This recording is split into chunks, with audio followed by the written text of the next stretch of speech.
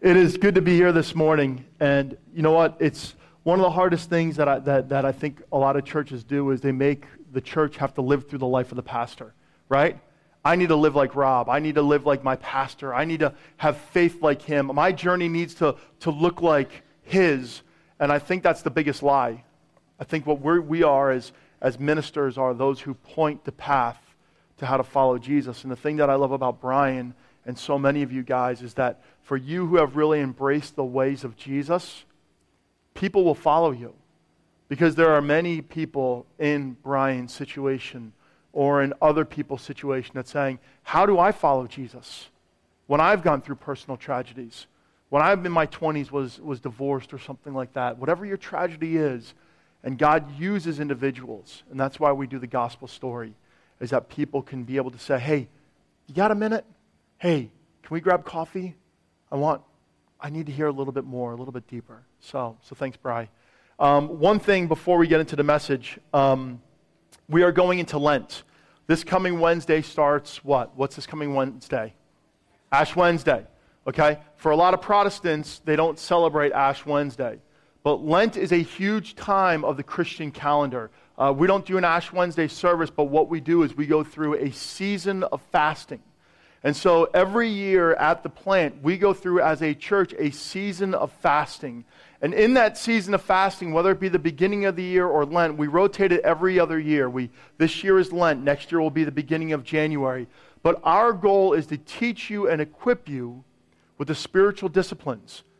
That means fasting, prayer, reading the Word. And what we've done is we've put together a prayer book. Some of you have gone through this a few years ago, but we're going to do the same thing.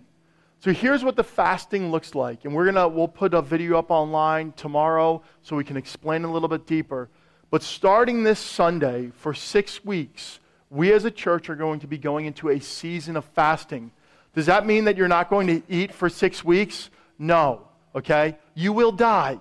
It doesn't work that way. Here's what I want to challenge you with. This is the 6-week fast challenge. Give up something that you hold dear. Facebook. I can't live without that. Give up something that you know that can easily be a stumbling block in your life. To use that as a symbol, an opportunity to hand it over to God. For God to do something new and fresh in your life. And on our website, every single day, we are going to have daily readings, daily prayers, direction for you to walk through the next 6 weeks. What is it that you're really struggling with? What is it that you want to see God do? What is it, that one thing that you've been wrestling with God? We've been talking about prayer. We've been talking about some really big things in our lives. And maybe you're at the point of saying, God, I'm really sick of this.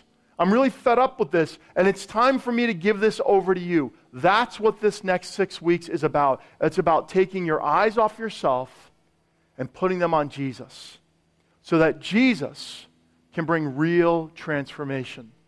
And for me, being the minister, there's often times that I can get caught up in like, okay, we're going to do this, we're going to do this, we're going to do this. And just this week, God showed me, this is what I want to do in your life. This is the next step. So for me, over my next 6 weeks, God is going to be dealing with an issue in my life that I need Him to bring healing and hope and future to. Now, all I'm going to do is say, okay, God, what is that one thing for the next 6 weeks that you want to give up, that I want to give up?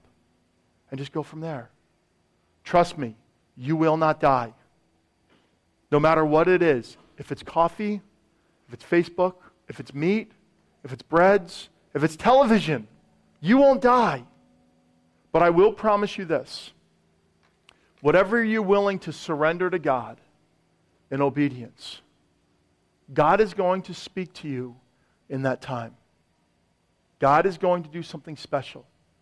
And that's why we do this, because this is a regular discipline all throughout Scriptures.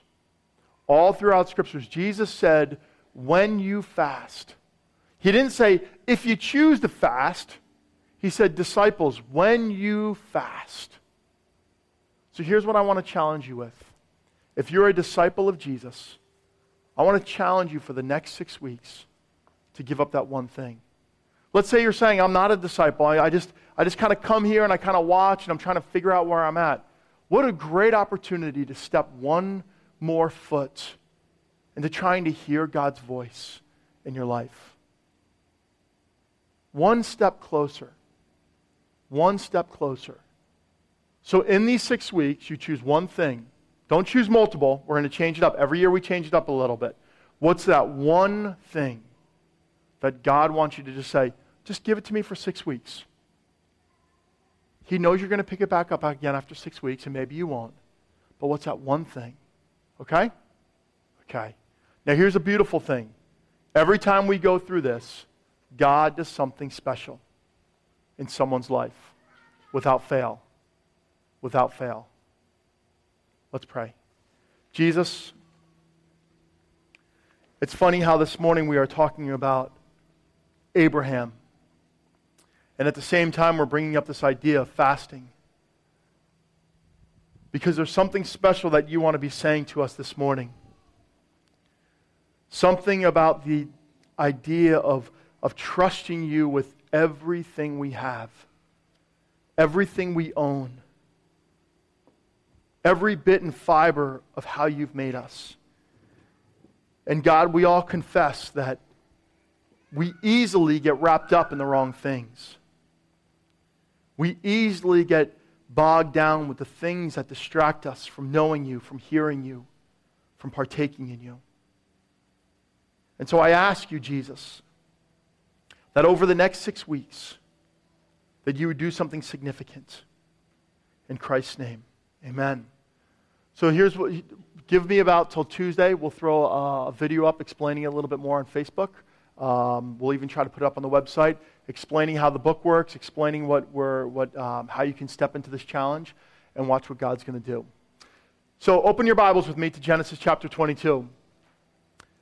I'm very excited about this morning's message. I had the privilege of going down to Stephen's Christian Fellowship at Stephen's Institute of Technology this past week to really talk about what we're going to share this morning.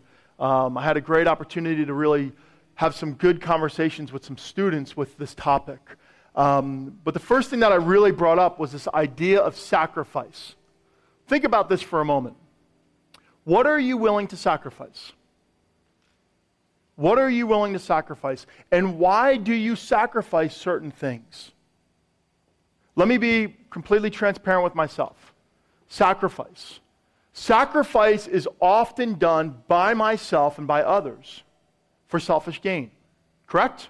Like we sacrifice things because we want to become better at something. Think about after Christmas. What do we all sacrifice? We sacrifice food so we can lose weight, so that in our heads, in our minds, we feel better and we look better. I think about athletically.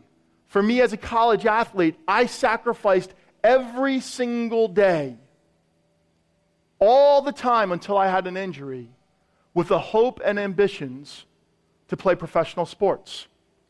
I did everything. I was in the gym 5-6 days a week, and if I wasn't in the gym, I was trying to eat right, or I was out on the field and I was running. And my hope was, if I sacrifice, I will gain the reward of playing at the next level. Let's think about academics. For you who love school and you want to go on to get to college and to graduate school and to your doctorate, that you sacrifice to take those next steps. So for me in high school, I really didn't like school. I only went to college to play college football. Otherwise, I would have done something else. I would have gone to the military. I was going to go work in the city and work in the union because my father had some connections. But when I got to college and I got my life right with Jesus, I said, okay, God, I believe you have a calling in my life. And so I need to get an education. And so I went to college, and my last 2.5 years, I finished strong. I worked 3 hours a day, no matter what it was, to graduate college. And then I had to go to seminary to get my master's in New Testament. And then I said, you know what? I really like this. I really like this idea of sacrificing my time to pour education into my life to be able to fill other people. And so then I went and got my doctorate. and I put all this time and energy sacrificing to obtain a goal. What about relationships? It's the same thing with relationships. We meet someone and we fall in love with them, and we want to sacrifice to be in community with that individual. But oftentimes our sacrifices are broken by events or others. And so when we look back on our lives and we look at all the sacrifices that we've made and we look at all the things that we're willing to give up, oftentimes our hope and dreams are disbanded for certain reasons. And other times, they're fulfilled. But here's the thing. What happens if we lived a life of sacrifice to know God's perfect will for our lives? You see, last week we talked about one of God's names. Anyone remember what it was? One of God's names. What was that name that we talked about last week? El Roi. The God who what? The God who sees me. And what we're going to do is we're going to look at one more name before we go into Lent next week of a name of God that has everything to do of being willing to give up everything I believe in to know God's good, pleasing, and perfect will. And the event that is brought up in Scripture is one that we've read before or we've heard, but the question is, does God really ask to have all of me? Does God truly want to have every single part of my being? And if I was to truly give up everything I have, myself, to His will He fulfill His promise? Because why are we terrified to do that? Why are we terrified? Because we believe that God will not fulfill His promise. Or let me make it more human for us. God won't fulfill my hopes and my aspirations and my dreams. Correct? And that's the tension. Can I really trust God to do everything He said that He wants to do with my life? Let's read this. Genesis chapter 22. So sometime later, God tested Abraham's faith. "Abraham," God called. "Yes," he replied. "Here I am." Now just stop there for a second. One of the coolest aspects of Abraham's life, when you study the life of Abraham, is that Abraham came to the point that whenever he heard his name being called, Abraham, he knew it was God. I mean, right away when God first approached Abram, who now is Abraham, he had this communication with God that whenever God spoke, he responded. To me, is like that's such an amazing aspect of this relationship, is because whenever God called to Abraham, what did Abraham do? He responded. I think about my children that whenever, even if I'm in the kitchen and they're far away in their bedrooms and I say, "Becky, yeah. Brandon, Dad. Ben, hey. Luke, what do you want?" Notice how I did all their responses perfectly? But I could be all the way on the other side of the house and they know my voice. Even my crazy dog, Jakey. He could be in someone else's yard, chewing on whatever. And I'll say, "Jakey, to you. He doesn't see me, but he hears me. And there's something that causes them to respond. At times fear, and at times joy. The beauty of parenting. But in that, Abraham always responds, "Here I am." Take your son, your only son, yes, Isaac, whom you love so much, and go to the land of Moriah. Go and sacrifice him as a burnt offering on one of the mountains, which I will show you." The next morning, Abraham got up early. He saddled his donkey and took 2 of his servants with him, along with his son Isaac. Then he chopped wood for a fire, for a burnt offering, and set out for the place God had told him about. On the 3rd day of their journey, Abraham looked up and saw the place in the distance. "Stay here with the donkey," Abraham told the servants. "The boy and I will travel a little further. We will worship there, and then we will come right back." Now listen how quickly I read that story. I mean, think about this for a moment. This is a huge endeavor.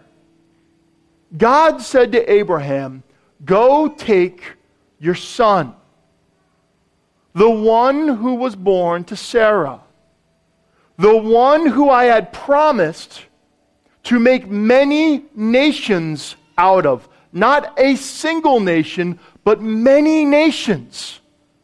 This is the child that was promised to you. This is the one, to the heir, to the people of Israel, that is going to start the lineage to Jesus. And here's what I want. I want you to take him and go to a very specific mountain, and I want you to sacrifice him. You see, this is a very important time in Abraham's life. Because for the vast majority of Abraham following God, God was always asking Abraham to do crazy things. He was asking him to leave his homeland, to leave his family, to go to these places. He was asking him to trust him all along the journey. He was taking him from mile to mile to mile, from year to year to year. And all along, Abraham said yes. And all of a sudden, Sarah has this boy. And there's a period of time that there's no more testing, no more trying, no more difficult questions or riddles that he's supposed to solve. And it's almost like for Abraham, he's been living in this place of blessing, like, finally, my son is born, and a people will come out of him. I can rest. I can retire. God is going to allow me to bask in the blessings that he's given me. Then all of a sudden, God appears on the scene once again, and he says, "Abraham, I got the biggest test of your life. I want to see how much you really love me.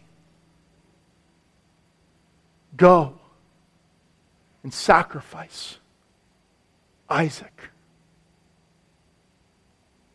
Now think for a moment. I always think about how old is Isaac at this time. Any of you ever think that? Like, I wonder how old Isaac really is. So do me a favor. We got some kids in the room. We have a baby. Is there a baby over there? Can you stand up with your baby? Stand up with your baby. We got a little man back there. Everyone turn around. Brandon, stand up. And Brian, stand up. How old do you think Isaac actually was? How old? Brandon's age. Yeah, because Ben's mad at him. How old do you think Isaac was? You see, all we know Isaac is that he was weaned from his mom. And when you study ancient history, when you study people like Josephus, Isaac was anywhere from the age of 5 to 25.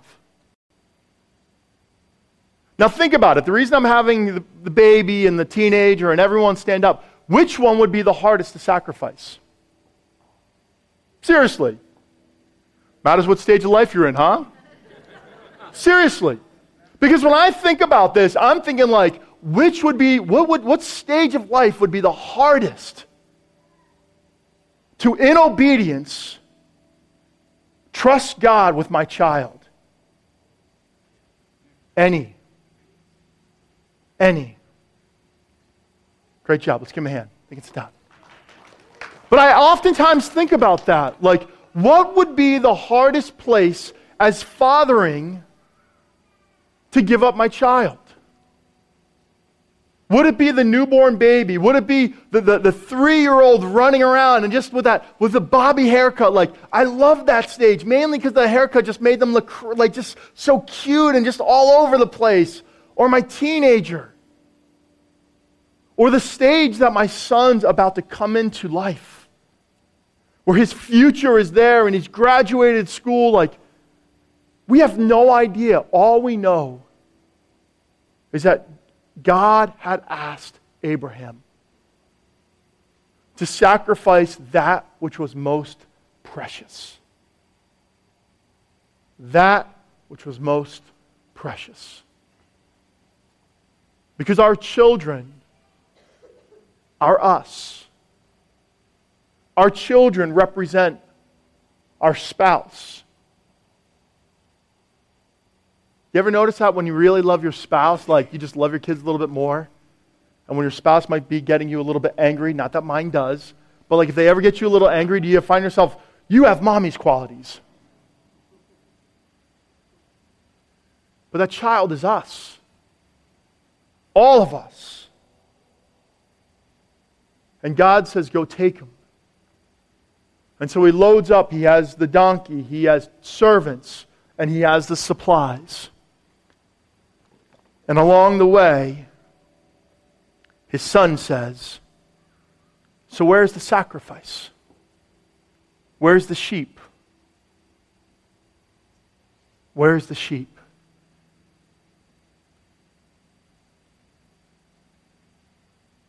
And the best part is that Abraham says, God will provide. There's no sheep. Your kid is the sheep. Was he lost in translation? Was he hoping that something would change along the way because God would always do these things? Or did he fully trust that God was fully in control? So Abraham placed the wood on the burnt offering on Isaac's shoulders, while he himself carried the fire and the knife. As the two of them walked up together, Isaac turned to Abraham and said, Father, yes, my son, we have the firewood, but where is the sheep for the burnt offering? God will provide a sheep for the burnt offering, my son. Abraham answered, and they both walked on together. When they arrived at the place where God had told him to go, Abraham built an altar and arranged the wood on it. Then he tied his son Isaac and laid him on the altar on top of the wood. And Abraham picked up the knife to kill his son as a sacrifice. Stop here. Now, Brandon and I like to wrestle. The problem is I have a bad neck, so whenever after we wrestle, I go right to the chiropractor. The fact of the matter is I am still stronger than Brandon and will be stronger for a long time. Do you hear me, son? And Ben and Lukey, I will be stronger. I go to the gym at 5:15 to make sure my boys won't whoop up on me. But imagine that sight. We make it look so easy that Abraham took his son Isaac and he tied him with a rope and he laid him softly on top of the wood. Can you imagine me taking Brandon, and we all know Brandon, like enthusiastic beyond belief, trying to wrestle him and tie him up and then body slamming him on top of a bunch of wood and saying, trust me, I'm your father.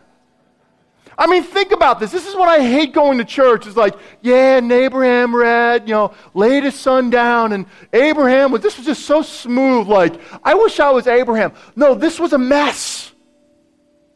What are you doing with that rope? I'm going to play a little game. Put your hands behind your back and close your eyes. Why are you tying me up? I mean, imagine the conversation between Abraham and Isaac. What are you doing? Trust me. Are you crazy? Be quiet. You're going to kill me. You're going to your room. Like, this was an insane picture. And then imagine, here we have it. He is laid on the altar, and this is a big long wood, and all of a sudden he's saying, Isaac, trust me, trust me. And he cocks that knife back. And he is ready to kill him. He is ready to stab his son in the place that he would die instantly.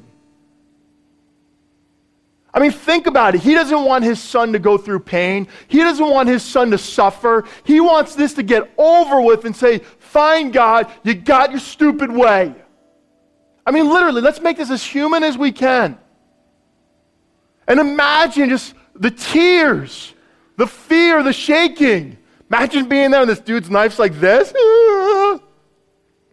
And he's ready. And he's not going to go like this to him.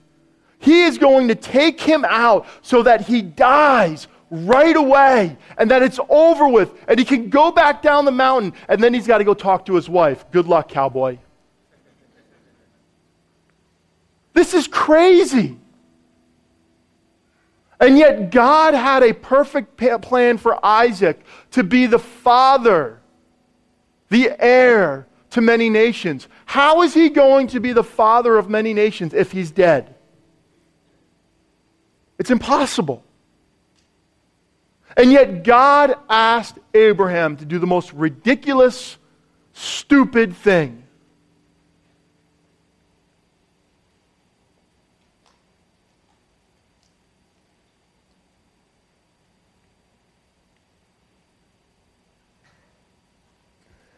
Here's what the angel says. When they arrived at the place where God had told him to go, Abraham built an altar and arranged the wood on it. Then he tied his son Isaac and laid him on the altar on top of the wood. And Abraham picked up the knife to kill his son as a sacrifice. At that moment, the angel of the Lord called to him from heaven, Abraham, Abraham! Yes, here I am, right? Yes, here I am. Don't lay a hand on the boy. Do not hurt him in any way, for now I know that you truly fear God. You have not held from me even your son, your only son, your promised one, the one who was going to continue your lineage through Sarah. Then Abraham looked up and saw a ram caught by its horns in a thicket. So he took the ram and sacrificed it as a burnt offering in the place of his son. Abraham named the place Yahweh Yireh, which means the Lord will provide. Another way to say it is Jehovah what? Jehovah Jireh. The Lord will provide. To this day, people still use the name as a proverb. On the mountain of the Lord, it will be provided. You see, you have that picture where he's ready to go. He's ready to kill his best. He's ready to kill his only. He's ready to kill all of his fortune to honor God. And God says, Abraham! Remember, Abraham knew the voice of God. He knew the voice of God so well that he was willing to put his son on the altar. He knew that voice so well that whenever God asked him to do anything, he was willing to do it. And now when he heard that voice again, he said the same response, here I am. I'm not playing, God. I'm not playing. What you asked me to do, I am going to do in obedience. Here I am. I don't want to do this. I hate this. I hate what you ask me to do at times, but I'm willing to do it. And God sees him, and he says, I know you fear me. Do not hurt him in any way, for now I know you truly fear God. You have not withheld from me, not even your son, your only son. Then Abraham saw, he turned his head by chance, and there was a ram that was caught in the thickets by his what? By his horns.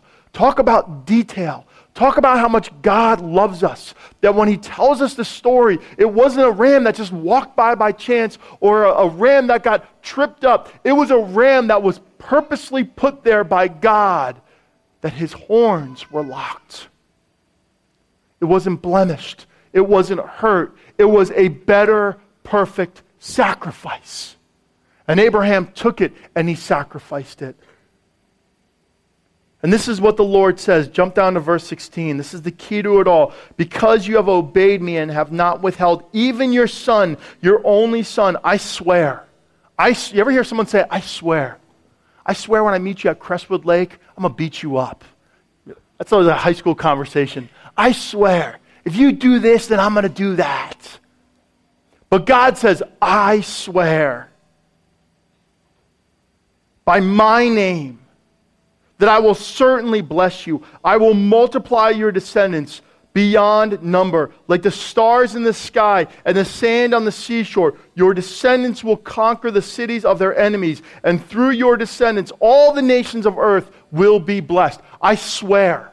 I swear that what I promised you, how many years ago, that when you looked up to the sky and you saw all those stars, and I promised you every star in heaven, I swear that's going to come true. You have lived a faithful and obedient life, and I swear, I promise you, in all your humanity and Abraham and all the stupid mistakes that you made in Egypt with Pharaoh and all these things, because of your obedience, I will bless you. Amen? I mean, are you getting jacked up right now? I mean, this is tough. I promise you. I promise you. I promise you that what I told you I was going to do, I am going to do it.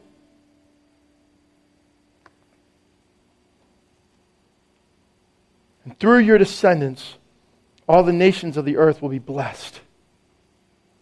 All because you have obeyed me. All because you have obeyed me. Jehovah means the Lord. Jireh means provide. Provide is a verb, little English class. Provide is a verb.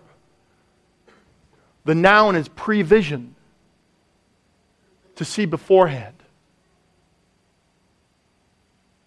God saw beforehand the heart and the mind of Abraham. And God did not test Abraham to fail. He challenged Abraham to reveal to Abraham's heart God. The Lord who sees beforehand, because He will provide. He will provide, He will prevision, He will see beforehand so He can bless me with His provisions.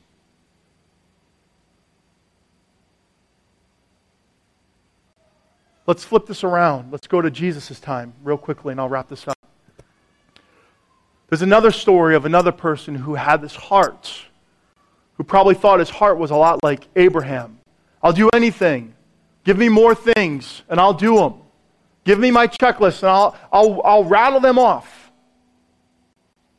And this guy came up to Jesus and he said, Jesus, what must I do to gain everything you have, to have the blessings that you have for me, to live that life, and I'm just putting this in, like Abraham? And Jesus looked at him and He smiled. He said, you're a rich man. Give it all up and follow me. I have something better for you. You see, this man had watched Jesus' life. He's seen everywhere Jesus has gone. He's heard of the stories. He's seen probably the deliverances. He heard about how God provided to feed over 12,000 people with 5 fish and 5 loaves, and He did this multiple times. He heard about all these things to the point that he said, I want that. And Jesus says, you can have this. But first, sacrifice what you value most. To Abraham, it was what? His son. His hope was built on nothing less than Isaac living that life that God would bless. And then you have the rich young ruler that had built for himself, and in many ways, if you study the rich young ruler, he probably inherited most of it, and then was just very wise with it. But he built his hopes and his dreams on what he could control. And God said, these two things, I want you to give everything you have. They look completely different. To trust me. To know the perfect plan for your life. And you know what's so bizarre about this is that God only asks us to do what He is willing to do. Do you know that? That's why I almost hate talking about sacrifice in the beginning of my thing. Like, yeah, I sacrificed to be an athlete. Cool. Yeah, I sacrificed to go to school. Wow. Yeah, I've sacrificed. But it actually was all about me at the end of the day, right? Yeah, maybe if I play in the NFL, I can have a platform to share the gospel. God's like, no. I'm usually wherever you are. Well, maybe if I have a better education. No, I use the shameful things to shame the wise. Actually, the Bible says He used the dumb things to shame the wise. Abraham was willing to give up his son. And God was not going to let him do that. But what did God do? He gave up His son. He put Him on the cross. And He sacrificed Him so that we could experience eternal life. Not just up there, but to truly know what does it mean to follow God. What does it mean to truly follow God? And what does it truly mean to live in the blessings of God? You see, that's what it means to know God as Jehovah Jireh, my provider. That the things that He asks of me, I just give. Knowing that He's not only going to take them, but He's going to use them even beyond that I could ever experience. So what does this mean? It means yes, your life. It means yes, your vocation. It means yes, your relationships. It means yes, your children. It means yes, your finances. Ooh, I was okay with everything else but that. Yes. It means your time. Why did the Jewish people or the early church meet the very beginning of the week? Because they said, God, we're going to start our week with our first. Why does God say in Scriptures about tithes and offerings that you give your firsts, the first tenths? You see, it's about learning that God would teach us, that we would learn that God is our provider. And we all have decisions to make about every aspect of our life. But I know this, and I'll make it completely selfish about me. I want at the end of my life that God says, because my everything, that He sees beforehand and He's going to provide His provisions.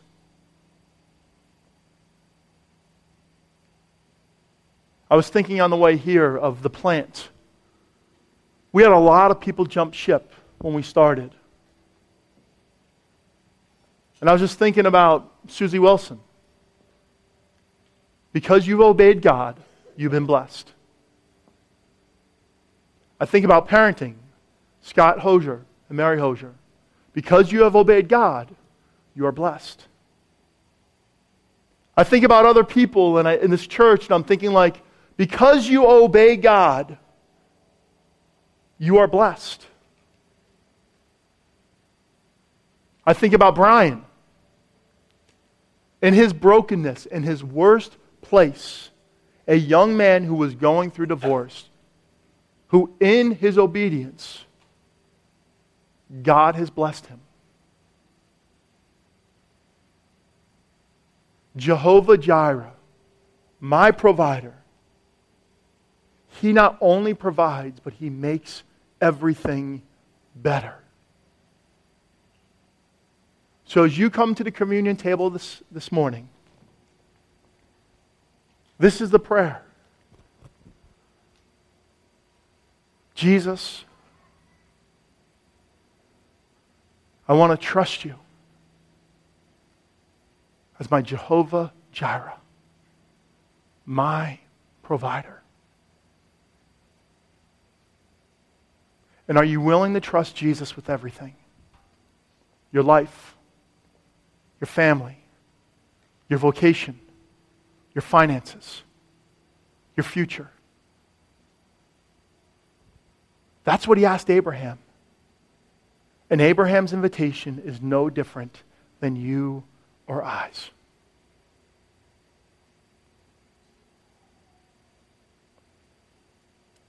I love the obedience of Abraham,